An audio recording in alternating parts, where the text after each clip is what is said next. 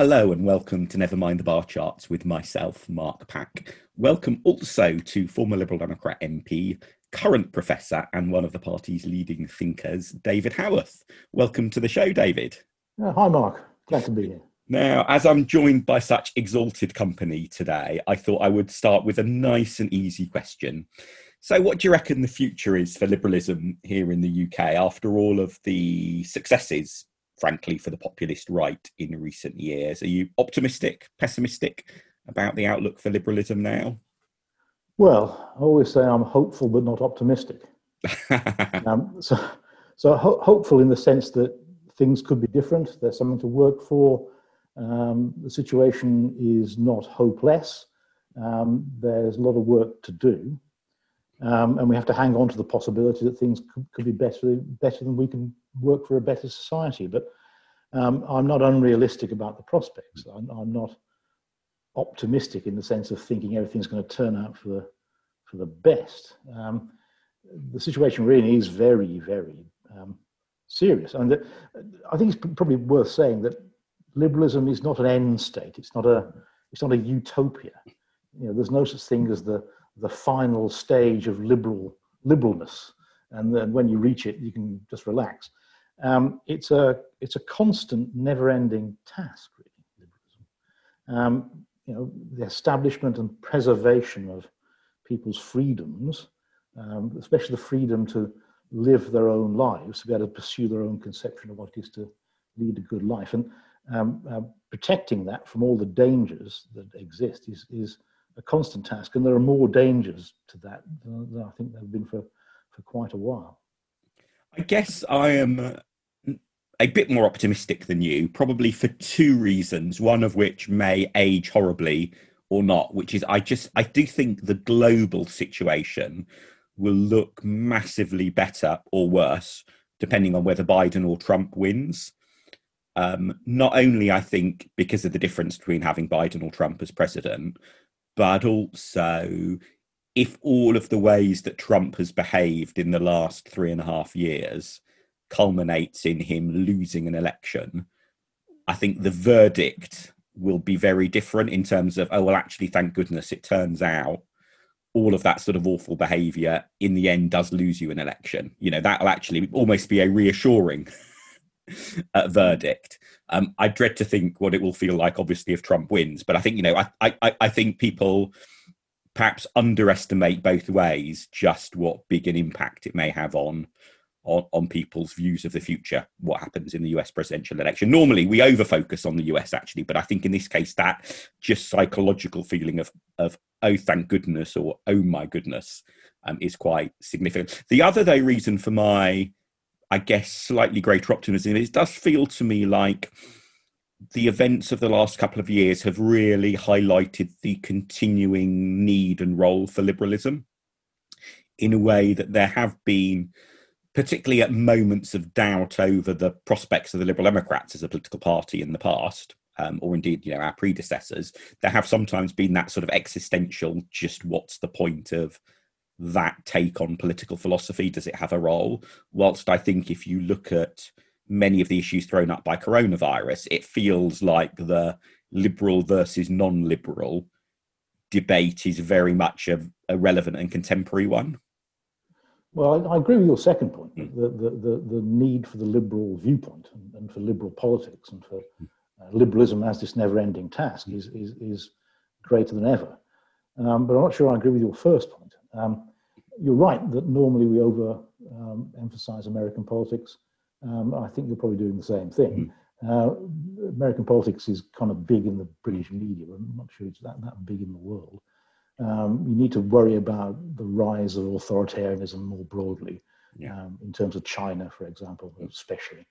But also, even looking at the US, if Trump gets more than 45% of the vote, which would mean he would lose heavily, it's still 45% of the vote in a very big and important country. And also the underlying forces that brought Trump to power, the power of money, of big money in gigantic amounts coming out of certain quarters in the US, that's still there. And the question then is, where does it go next, and what does it try to do next? Its main aim is basically to destroy democratic politics, because that gets in the way of making even more money.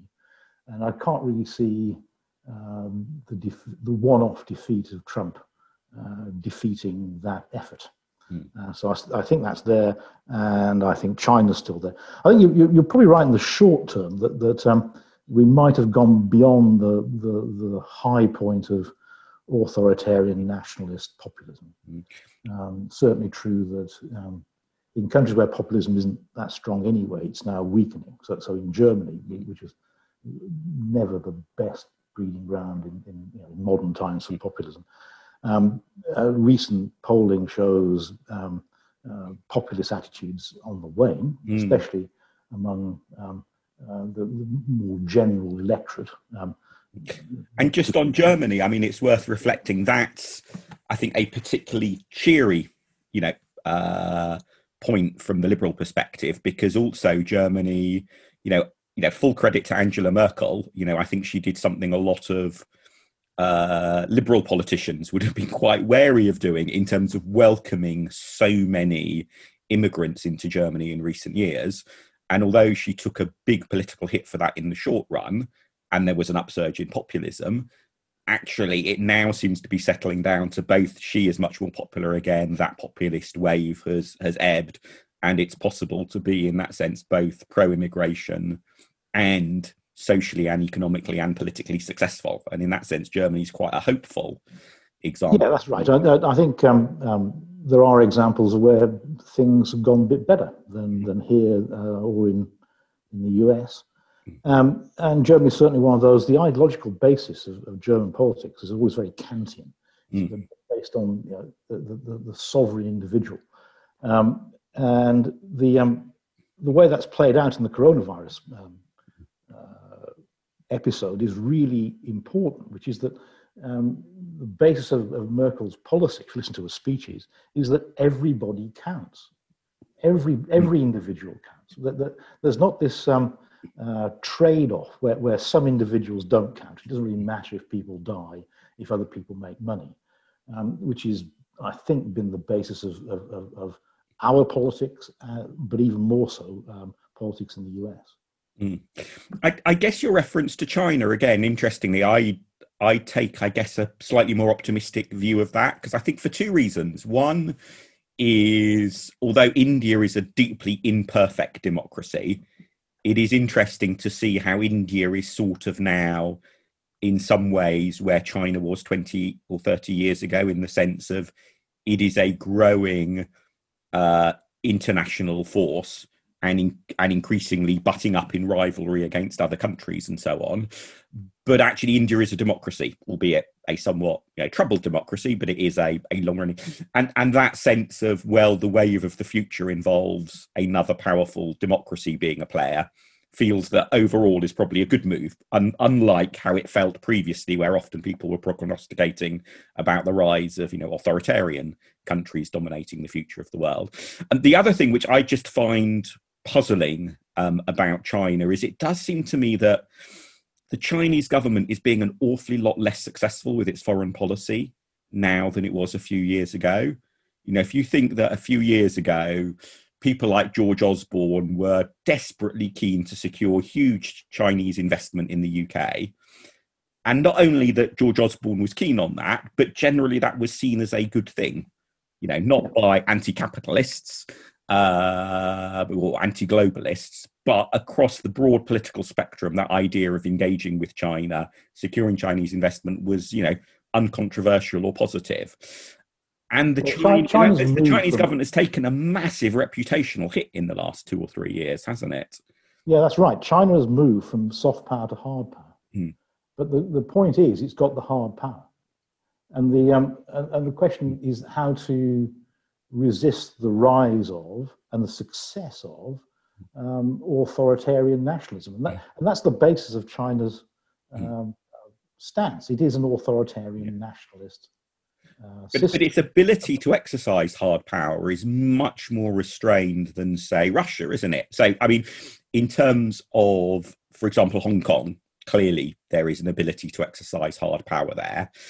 But if you look at the number of places Russia has intervened, sort of through cyber and sort of troops on the ground interventions, China isn't surrounded by other places where it can intervene in a hard power way. It does feel to me it's quite a cul-de-sac in a way, the route that the Chinese government is possibly taking. Doesn't need to. It's a very big place.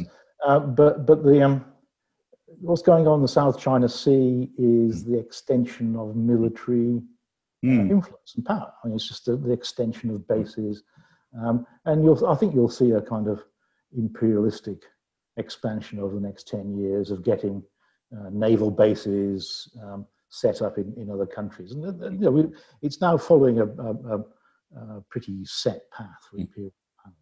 Well, I guess we should do a reprise in 10 years' time, because your reference to sort of bases in other countries, I guess what makes me again adds to my sort of optimism is that sense of actually China is putting off rather than winning over other countries, and in that sense it feels like it is other countries in Asia which have numerous disagreements amongst themselves for all sorts of reasons often. There is much less of a sense of, well, there are the pro-Chinese countries that are being successfully wooed and won over. It's more that China is putting others off. I think I'd put it slightly differently, which is that if you shift to a hard power policy and just exerting your power over other countries, it becomes less of a model for other people to follow. Exactly, yeah. You can only have one China. So the idea of emulating China will, I think you're right, not be so attractive. But being afraid of it might well go in the opposite direction. And it's obviously a lot easier to be more sanguine about the impact of being afraid of it from a long distance away, like both of us are in talking about it, definitely. But so having sort of roamed across the different oceans, and we talked about the US and China, heading back home, what's your take on what all of this means for the Liberal Democrats more specifically and sort of prosaically, I guess, in our little corner of the world? Yeah, well, I mean, the first thing to pick up on is the thing we agreed on, which is that there's more of a need than ever for a liberal party, for a party to fight against the concentrations of wealth and power, and to fight for people's ability to live their own lives, undominated by those concentrations of wealth and power. That's certainly what the party should be doing. We're a party of values, not a party of interests or manoeuvre. I know Nick Clegg thought we might be a party of manoeuvre, but you've got to be good at manoeuvring to be a party of manoeuvre. Do you want to just unpack what those three options are for listeners who are newer to that terminology? Well, a party of values is a party which is in politics to promote a view of how politics should work and how the society should be moving, in what direction, based on political values. A party of interest is a party that represents a group of people within society and pushes forward those people's interests. I mean, that's classically the Labour Party's view of itself, is a party of working people. And a party of manoeuvre is a party that just does whatever's necessary to take and hold power, which is the traditional stance of the Conservative Party, although perhaps not anymore. But for the most part, the Conservative Party has been a party of manoeuvre. Yeah. And I think in many ways the Tories probably still are, because that's how you can explain the way that breaking the law, being found by the Supreme Court to be overstepping your powers, etc. That's the sort of thing that previous versions of a Conservative Party would have been appalled by a government so overstepping its power that it gets slapped down by the Supreme Court, whilst the current iteration of the Conservative Party seems to relish and almost view it as a virtue to have judges disagreeing with it. So I think that sort of sense of party of manoeuvre is very much with at least... Yeah, I think that's possibly part of the Conservatives' turn to be a party of values. They're just not values that we like. So the present Conservative Party seems to have abandoned all sorts of things. Look, actually, we're quite attractive in conservatism, but the kind of Oakeshottian conservatism, where you say, well, we don't want to pursue abstract goals. We don't think that chasing after utopias is a very sensible idea and usually it leads to disaster. And that wouldn't it be better for people just to stick to what they've got and to hang on to what can be enjoyed in life as it's lived now, and not get lost in abstraction. That sort of Conservative Party, which is a proper Conservative Party, believes in conservatism, conserving stuff, I think it's gone.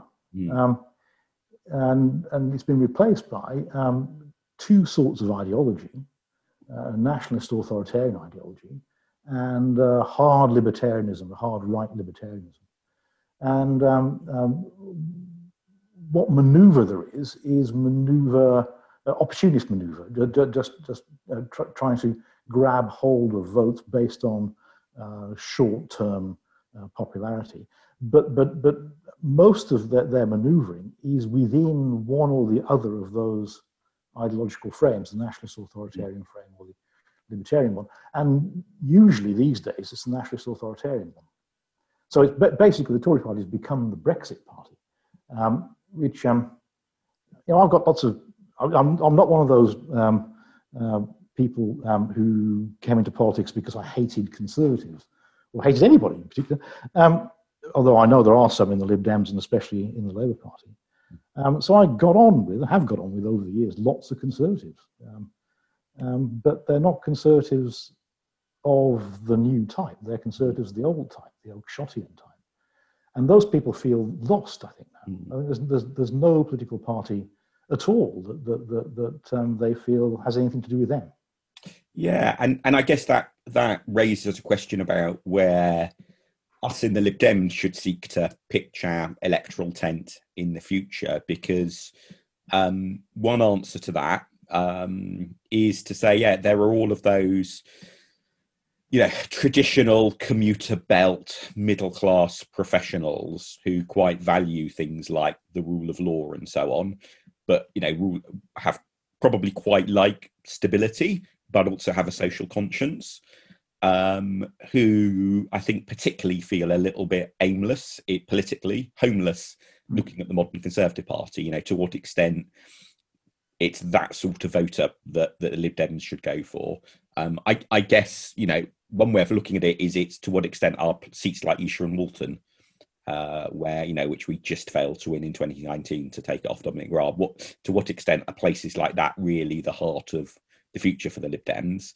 Or is that ending up too much a bit like Nick Clegg's pursuit of that's too maneuvering, where there are not enough voters and even fewer seats? If you go down that route as a party of value, you lose all of your voters.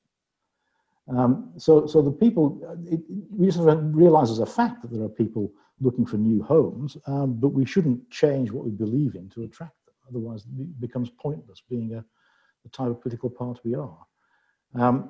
But it's a the point I was trying to make is a slightly different one, which is that given the Conservative Party as it is now, not as it was, it is a danger. It's a danger to our country. It's a danger to liberal values. It's a danger to freedom in general. And I wouldn't have said this previously, in previous decades. I've been actually against saying it, but I think it is worth saying now that one of the goals of the party ought to be to remove the Conservatives, this Conservative Party, not perhaps the same as the old Conservative Party, but remove this Conservative Party from office. And is that different from how you felt about, say, the Major government in the 1990s? No, absolutely not. Complete. In fact, when people were getting very excited about getting rid of the Tories under John Major, this always seemed to be a slightly exaggerated point of view. But nevertheless, I think now it's different. This is a very different Conservative Party. This is a very dangerous party. And so in these circumstances, as we now find ourselves, making a goal for our politics of just removing this government, I think is a perfectly legitimate thing to do. And what does that mean? I mean, my reason for asking about the 1990s is obviously one of the sort of standard comments being made in the party now is essentially that we should look to repeat what Paddy did in the 1990s. Obviously, particularly culminating in a 1997 general election in which we gained lots of seats. Clearly, that would be a good thing to emulate at the next general election. But also more specifically, that sense that we should basically say we want the current government out.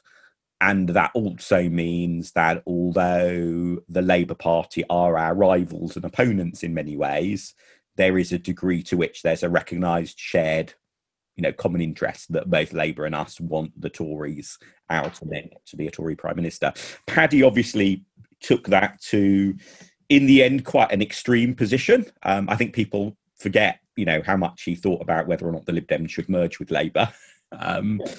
But there are obviously, varying degrees along that spectrum. But do you see sort of similar parallels with the 1990s then, and that's maybe the sort of route the party should take again?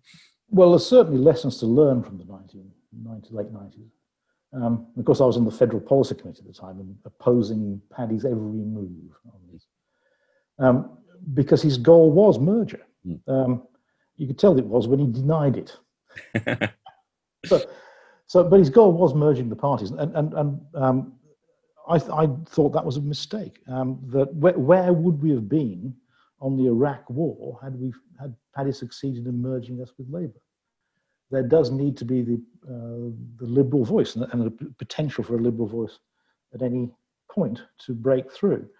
So the one lesson to learn is that if we're going to go down the route of the politics of removing the current Conservative Party from power, we need an exit strategy.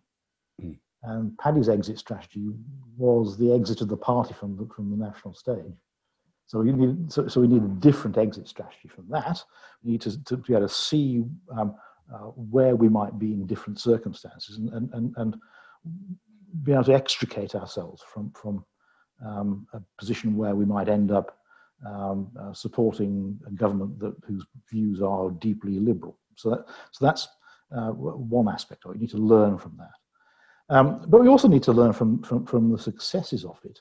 I mean, the main success of that strategy was in the two parties, Labour and the Lib Dems, and we now include the Greens in this, of course, not attacking one another. Right?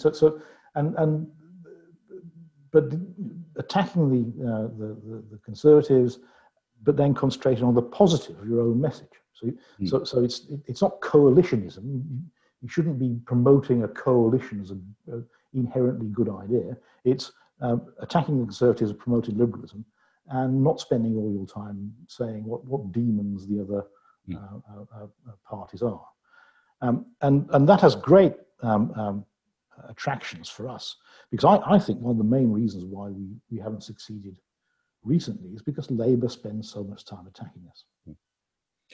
And I think Labour's attacks on us have been very successful. And what's more, that it's created a Conservative government. The fact that strategically at the last election, Labour had a choice of attacking us or attacking Conservatives, mainly attacked us, which had the effect of delivering a massive Conservative majority. So Labour's strategic choice, and this is very important, do they really want to get rid of the Conservative government, or do they really want to stop Lib Dems coming back? Right? So if they're going to make the choice against the Conservative government on their side, then there are grounds for us doing something similar on our side and just concentrating our attacks on the Conservative. Yeah, and I guess that, is one of the significance, isn't it, of Keir Starmer having taken over from Jeremy Corbyn, is I think, when you had a Labour leader in Corbyn who, for example, was just so, at best, hopelessly weak on anti-Semitism, it seems to me there was almost a moral duty on us to criticise him over that, and rather than to just say, walk away and stay silent. So I think, and I've no doubt if there was someone from the Labour Party in this conversation, they would partly be saying, well, we only attacked you because you were attacking us. There's a bit of both. But I think, with under Keir Starmer, it looks like there's an option there for us that there just wasn't under Jeremy Corbyn, which is right. Absolutely to see the Labour Party as rivals, and lots of really badly run Labour councils where, we need to kick them out of the town hall. But it's possible to do that in a way that also recognises that at a general election level, we do both want the Tory Prime Minister to lose power. Yeah, I think that is possible. But again, you've got to think through where you'd be if it succeeds, right? So you've got not just aim to do it, but think about what happens when it works and where we're going to be then. And this is obviously a major theme of our, core vote pamphlet about that sense. If you have to have enough of a common ground amongst the people who have voted for us, so that if we end up in a hung parliament, there's some chance of that coalition of support sticking together. And of people remembering what we're for and who we are. And therefore we can then problem in the coalition was we just disappeared. Yeah, that's right. We just disappeared from view. No one could remember what we were for. And the reason why we have such a low degree of permanent support, of core support, of people who identify with us, has to do with not being clear when the spotlight is on us what we're in favour of.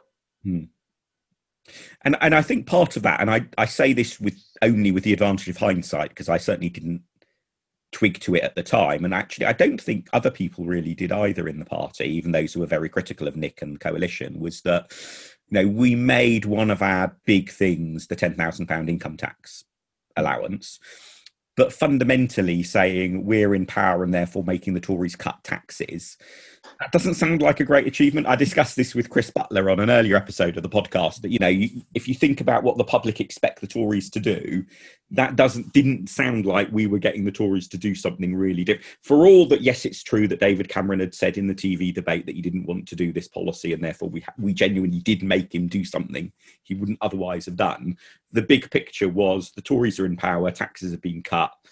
What have the Lib Dems really contributed to that? And although it's a policy with lots of advantages and quite a good idea, how does it relate to liberalism in any fundamental way? How does it reinforce the basic message of the party? I mean, you can't just be a list of good ideas, no matter how good the ideas are. Yeah. I mean, I think you can tie it to our values to an extent, in the sense that, giving... Yeah, but this kind of thing has got to shine. It's got to be obvious. And I think the problem... If you need to explain it for half an hour, then it's not the right kind of thing to achieve the kind of recognition that you need. Yeah, and also the sort of freedom that cutting taxes gives people is an argument that libertarians and all sorts of people on the right make as well. So it although I think it does fit with our values, it doesn't distinctively fit with our values and not with other people's values. Yeah, so I'm not saying it's a bad policy. It's just that to make it your lead reason for thinking that this whole project was a good idea, it's very much lacking. Yeah, and I mean, so Chris did a really interesting bit of research into, I don't know, he may even have interviewed you as well for it, about basically how the decision to stick with abolishing tuition fees stayed in the manifesto, how it was used during or not used during the election campaign, but also why then did the negotiating team not sort of prioritise it. And one of the points he made in that, which I thought was quite insightful, was that there was a reversal of what you normally find in political parties. So normally in political parties, and including in the Lib Dems on most occasions, you have the grassroots activists saying, this is the right policy to do, sod the electoral consequences, that's what we must do. And you have the party leadership saying, no, we've got to be pragmatic about what the voters will want. But on tuition fees, it was a role reversal, because it was Nick Clegg and colleagues saying, no, we think in principle that's the wrong policy, this different education policy is the right one. And it was the grassroots activists who were saying, no, this policy, that's right. we want the electoral pragmatism. Now, I guess you were one of those people very much when the policy committee was arguing over some of this stuff. You were very much in a lot of those debates. What's your sort of take on why we had that role reversal? Well, it's all very puzzling, really. So there's I suppose the person who asked about this would be David Laws more than anybody else, because I think he was the force behind the idea that we shouldn't be in favour of our policy on tuition fees. And so there are some ideological reasons to be against it, that it redistributed in the wrong direction. And it's the better off half of teenagers essentially who tend to go to university. Yeah, that's right. But then you can adjust the policy to make it do something different, and especially if you had a graduate tax policy, maybe that would be different. But there just seemed to be a kind of strange mistake going on, which was that education policy was somehow separated out from other policies. So if you had a policy of spending more money on higher education, that by itself implied that you wouldn't spend so much on early years or primary. And lots of people wanted to emphasize early years and primary, nothing wrong with that, quite a good idea. But to say that to finance that, you had to abandon the policy on higher education is just an error. I mean, the money's fungible. I mean, the money for that can come from anywhere in government or from tax. So that there's a kind of silo mentality in policy making, which is carried over into government. The same kind of mistake was made over and over and over again in government. Our ministers just thought about their own departments. And the main problem with that is who's at the centre, who's in the treasury. Those are the people who should be thinking about the whole pattern of government spending, the whole pattern of taxation. And we just didn't do it, basically. And I mean, obviously that question about how do we best communicate our values in a way is very different when you're a small opposition party. Than when you're in coalition, although I think it's as important, if not maybe even more important now. But what's your take on what we need to do to get those sorts of things right in future? We've sort of touched on it a little bit in what we've sort of discussed so far, but just maybe to sort of address that sort of head on. What would be, if you were to pen an email to Ed and you partnered this afternoon, what would you be telling him to do? Well, notoriously, I'm very bad at this political messaging stuff, so I'm going to leave that to you, Mark, how to express this. The key thing, I think, in the strategy is that we need to, at all times, think about the short term in terms of the long term. That's to say that when a political issue comes up that we want to intervene on, we've got to be saying things that fit our long-term view of ourselves, and that's the way to be authentic. If you just come across as just saying stuff because that's what the interviewer wants people to say, then you might get a few extra seconds on the air, but you won't say anything to persuade anybody. So the question is, who are we? Where are we going in the long term, and how does that relate to the issues that come up? So that you always try to get across what your basic values are. There was a time when Gerald Kaufman, when he was a Labour Party front bencher in opposition, used to get on everybody's nerves by starting every answer in the interview. What the Labour Party stands for is, what we in the Labour Party believe is. It's very annoying. But it kind of worked. Got the message across of what the starting point was, and why are you saying what you're saying. It's actually quite important, I think, in persuading people that they understand why you're saying what you're saying. You have to kind of explain yourself. And I think we're very, very, very bad at why. We just assert policies if they're self-evidently correct. Or will attract support from the kind of people who support that kind of thing already. But saying why, I think, is really important. And we don't say why enough. And obviously with some policies, it's relatively self-evident, but with a lot of policies, it's not immediately. Well, I don't think it is self-evident. I think we think it's self-evident, but it's not. I mean, why is it a good thing to have a different voting system? Now, why? Why is it a good thing to be worried about inequality? Why is that important? Yeah, I mean, the sort of policy I had in mind were, if we were, the legalization of same-sex marriage, I think would be one example, or investing in renewable energy. I think in both. Well, no, even those. If you want to avoid just preaching to the converted, you've got to explain why. Same-sex marriage, you've got to say why it's a bad thing to treat people badly and unequally in a way that's humiliating and awful.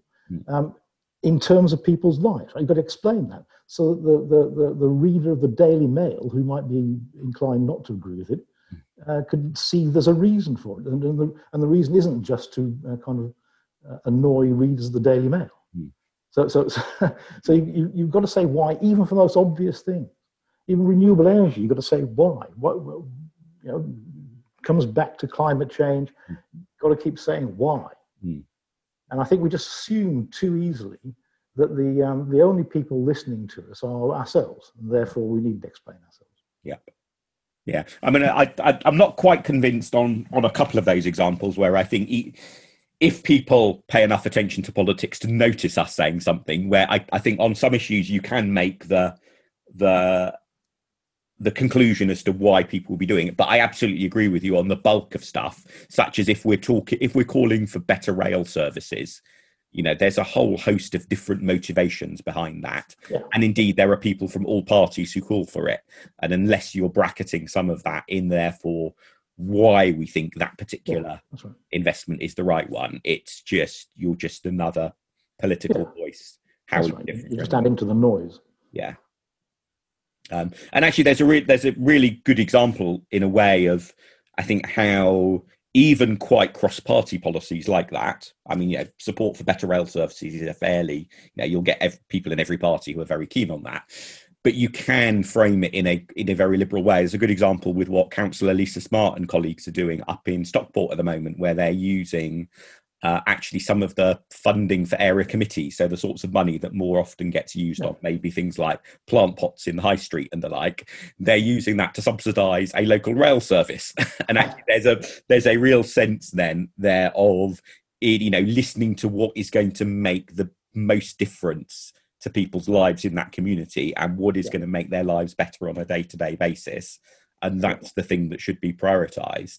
That an area committee focusing on local people's lives doesn't have to just be then about street level type solutions. Important though they are, valuable though they can be, but it's a sense of starting with what matters most to people in our area. That's right. And you'll be glad to know, part of the reason legally they're able to do that is the general power of competence. Exactly. And, which is, I guess we could claim that as a coalition achievement, that legal power, probably, couldn't we? So, because I don't think it would have happened without the Lib Dem influence. It's slightly technically, not quite straightforward, but never mind. And certainly, we introduced a general power of competence is unlikely to be much of a vote-winning slogan in itself. But that sense of, actually, people locally should be able to get on and do what they want to do without some set of rules and regulations in Whitehall saying no. There is a way of framing that. Yeah, that's right. Such that it explains what we're about. Okay, so if that's the sort of we've touched a bit on sort of party strategy and sort of attitudes towards Labour and the Conservatives, a little bit on the sort of the why, the why and the Lib Dems are relevant and so on. I guess the other element is the sort of just the more mundane one, but really important, about how do we make ourselves just more effective as an organisation and effective as a party. We've got a huge number of members who have joined within the last few years who whose levels of engagement in the party vary massively, and actually we can be less good at applying our sort of principles about public involvement to how we operate internally. So do you have any sort of, because you obviously, one of the other things you have been in the past as a council leader as well, so you've seen politics from lots of different angles.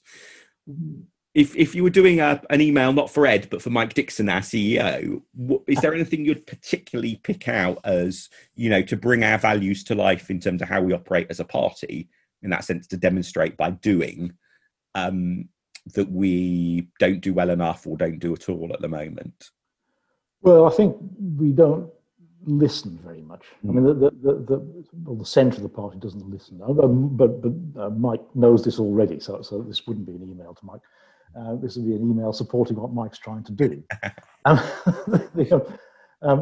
That we're not very good at listening to feedback centrally. We don't make it a part of political practice to find out what it is that's on people's minds inside the party. I mean, the obvious things that we do, or at least used to do, in local government was to make sure that we're listening all the time.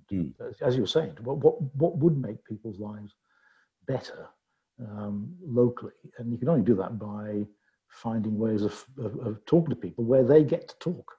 Yep. It's as simple as that. They get to talk, you get to listen. And if you talk to enough people, you can start to see patterns in that. And so it's about just providing opportunities for people centrally in the party to listen and to take seriously what they're hearing. I mean, not to say that people are always right. I mean, local residents might have can read daft ideas about how things could actually get better, but nevertheless, you've got to hear it, and you've got to think about if people have got the wrong method for improving things, at least that you know what they want to improve. Yep. And the same with party members. I mean, I was on the review committee, and there were thousands and thousands of responses, and some were really. This is on the Dorothy Thornhill, daft. as it's now known as the report. But many people, other than Dorothy, put a lot of hard work. Yeah, no, there are a lot of work other than Dorothy on it, and there's a wide variety of views. But even when someone says something which you thought, well, that doesn't make any sense. You've got to think about why they said it, what it is that's on their mind, what's going wrong. And even people whose suggestions for improvements don't make a great deal of sense, you can learn a lot from what it is they want to be improved. Yeah. You've got to listen. Yeah, and that's certainly something I'm trying my best to do. So I will include in the show notes a link to my feedback form if any members are listening and they have any feedback they want to make sure I hear. I'll include the link to that. But just before we wrap up, David, because you're probably one of the best read members of the Lib Dems, I suspect, but I know quite a lot of listeners like reading and learning more about politics and so on. So what's the best thing you've read, heard or seen about politics in the last year that you think, oh, if a listener hasn't read or seen that, I'd really recommend they go and take a look? Well, it's interesting. I don't really read a lot about politics, except for work purposes. Which requires me to read a lot of terrible autobiographies by Conservative Party leaders and Prime Minister. So I wouldn't recommend any of those. I mean, there's lots of little nuggets in there, but their values reading material is very low. So I think that the things I read and enjoy which are relevant to politics are mainly about other things. I mean, I have a colleague in Cambridge called Jonathan Aldred, who put out a book called The License to be Bad, How Economics Corrupted Us. And it's all about different aspects of 20th century, mainly economics, and the dogmas of it, especially public choice theory, and how they've just led us down some very dark paths in terms of public policy, and how we've got to free ourselves from that. And basically how we've got to reform economics. So economics needs to go back to thinking properly about the world rather than about itself. So it's a tremendously good read if you're interested in public policy, because you'll see the connections between these economic dogmas and what people say and do in the policy debates. And also it's a great lesson in Keynes's dictum about practical people, no matter how practical, are always enthralled to some defunct economist. And you can spot the defunct economists that people are enthralled to in the book. So I think that was a really good book. And then, I mean, going a bit further back, another Cambridge colleague, David Reynolds, wrote a book called Island Stories. He's a historian. And it's basically about myths of British history. and how they're very powerful in contemporary politics, and how it's important to rewrite the stories, to get them straight, and to think about why the myths became the myths and the effects of the myths on contemporary politics. For example, why do we think the Battle of Britain of 1940 is the big event in the Second World War, as opposed to the fall of Singapore, which is probably more important in global terms than anything else? Because one of them was a victory and one was a defeat. Yeah, exactly. One is something to look back on with pride, and the other isn't. Yeah, although other national myths are based on defeats, whereas based on victories. So it's kind of interesting. But anyway, it's a very interesting book. And then I do read a lot of history. So there was William Dalrymple's book on the East India Company. What's it called? The Anarchy. That's a really fascinating book. Yeah, I've not read that myself, but I keep on thinking maybe I should add that to my to-read list. You should. I've heard lots of good things about it. It's a very good read. It's also rather terrifying. Of the rise of a private company with so much money that it managed to get itself a private army and conquer half a continent and behave very, very badly. Corrupted domestic politics, kind of introduced racism into British policy. It was an awful episode. But anyway, well worth reading for itself, for the history, not just for the contemporary relevance. So brilliant. I will. I suppose you got one more. The nearest to politics, I think, I quite enjoyed. There's a book by Albert Reel on the will of the people, a myth, another myth, which lays out very clearly, far too reasonably, I think, to have any effect on politics. Far too reasonably, why the whole idea of the will of the people is nonsensical and mythical and doesn't really refer to anything, and how you need politics and democratic politics to be realistic about how we make decisions and not base itself on mythical nonsense. And it's a really good book, but I say it's probably too reasonable and well argued to have any lasting effect on the political debate. I fear that sentence could be only altered slightly to refer to the Liberal Democrats as perhaps. Yeah, but on that note, thank you very much, David. I will include links in the show notes to all 4 of those books, as well as follow-ups to various other bits that we've discussed during the show, including that earlier podcast episode with Chris Butler talking about tuition fees. I'm aware that in this episode, we've probably ranged a little bit more into political philosophy and foreign affairs than usual. So listeners are very welcome to send me feedback, whether you've liked that, whether you'd like more or less of that in future episodes. You can find me on Twitter @MarkPack, this podcast @BarChartPodcast. Thank you very much, everyone, for listening. Till next time.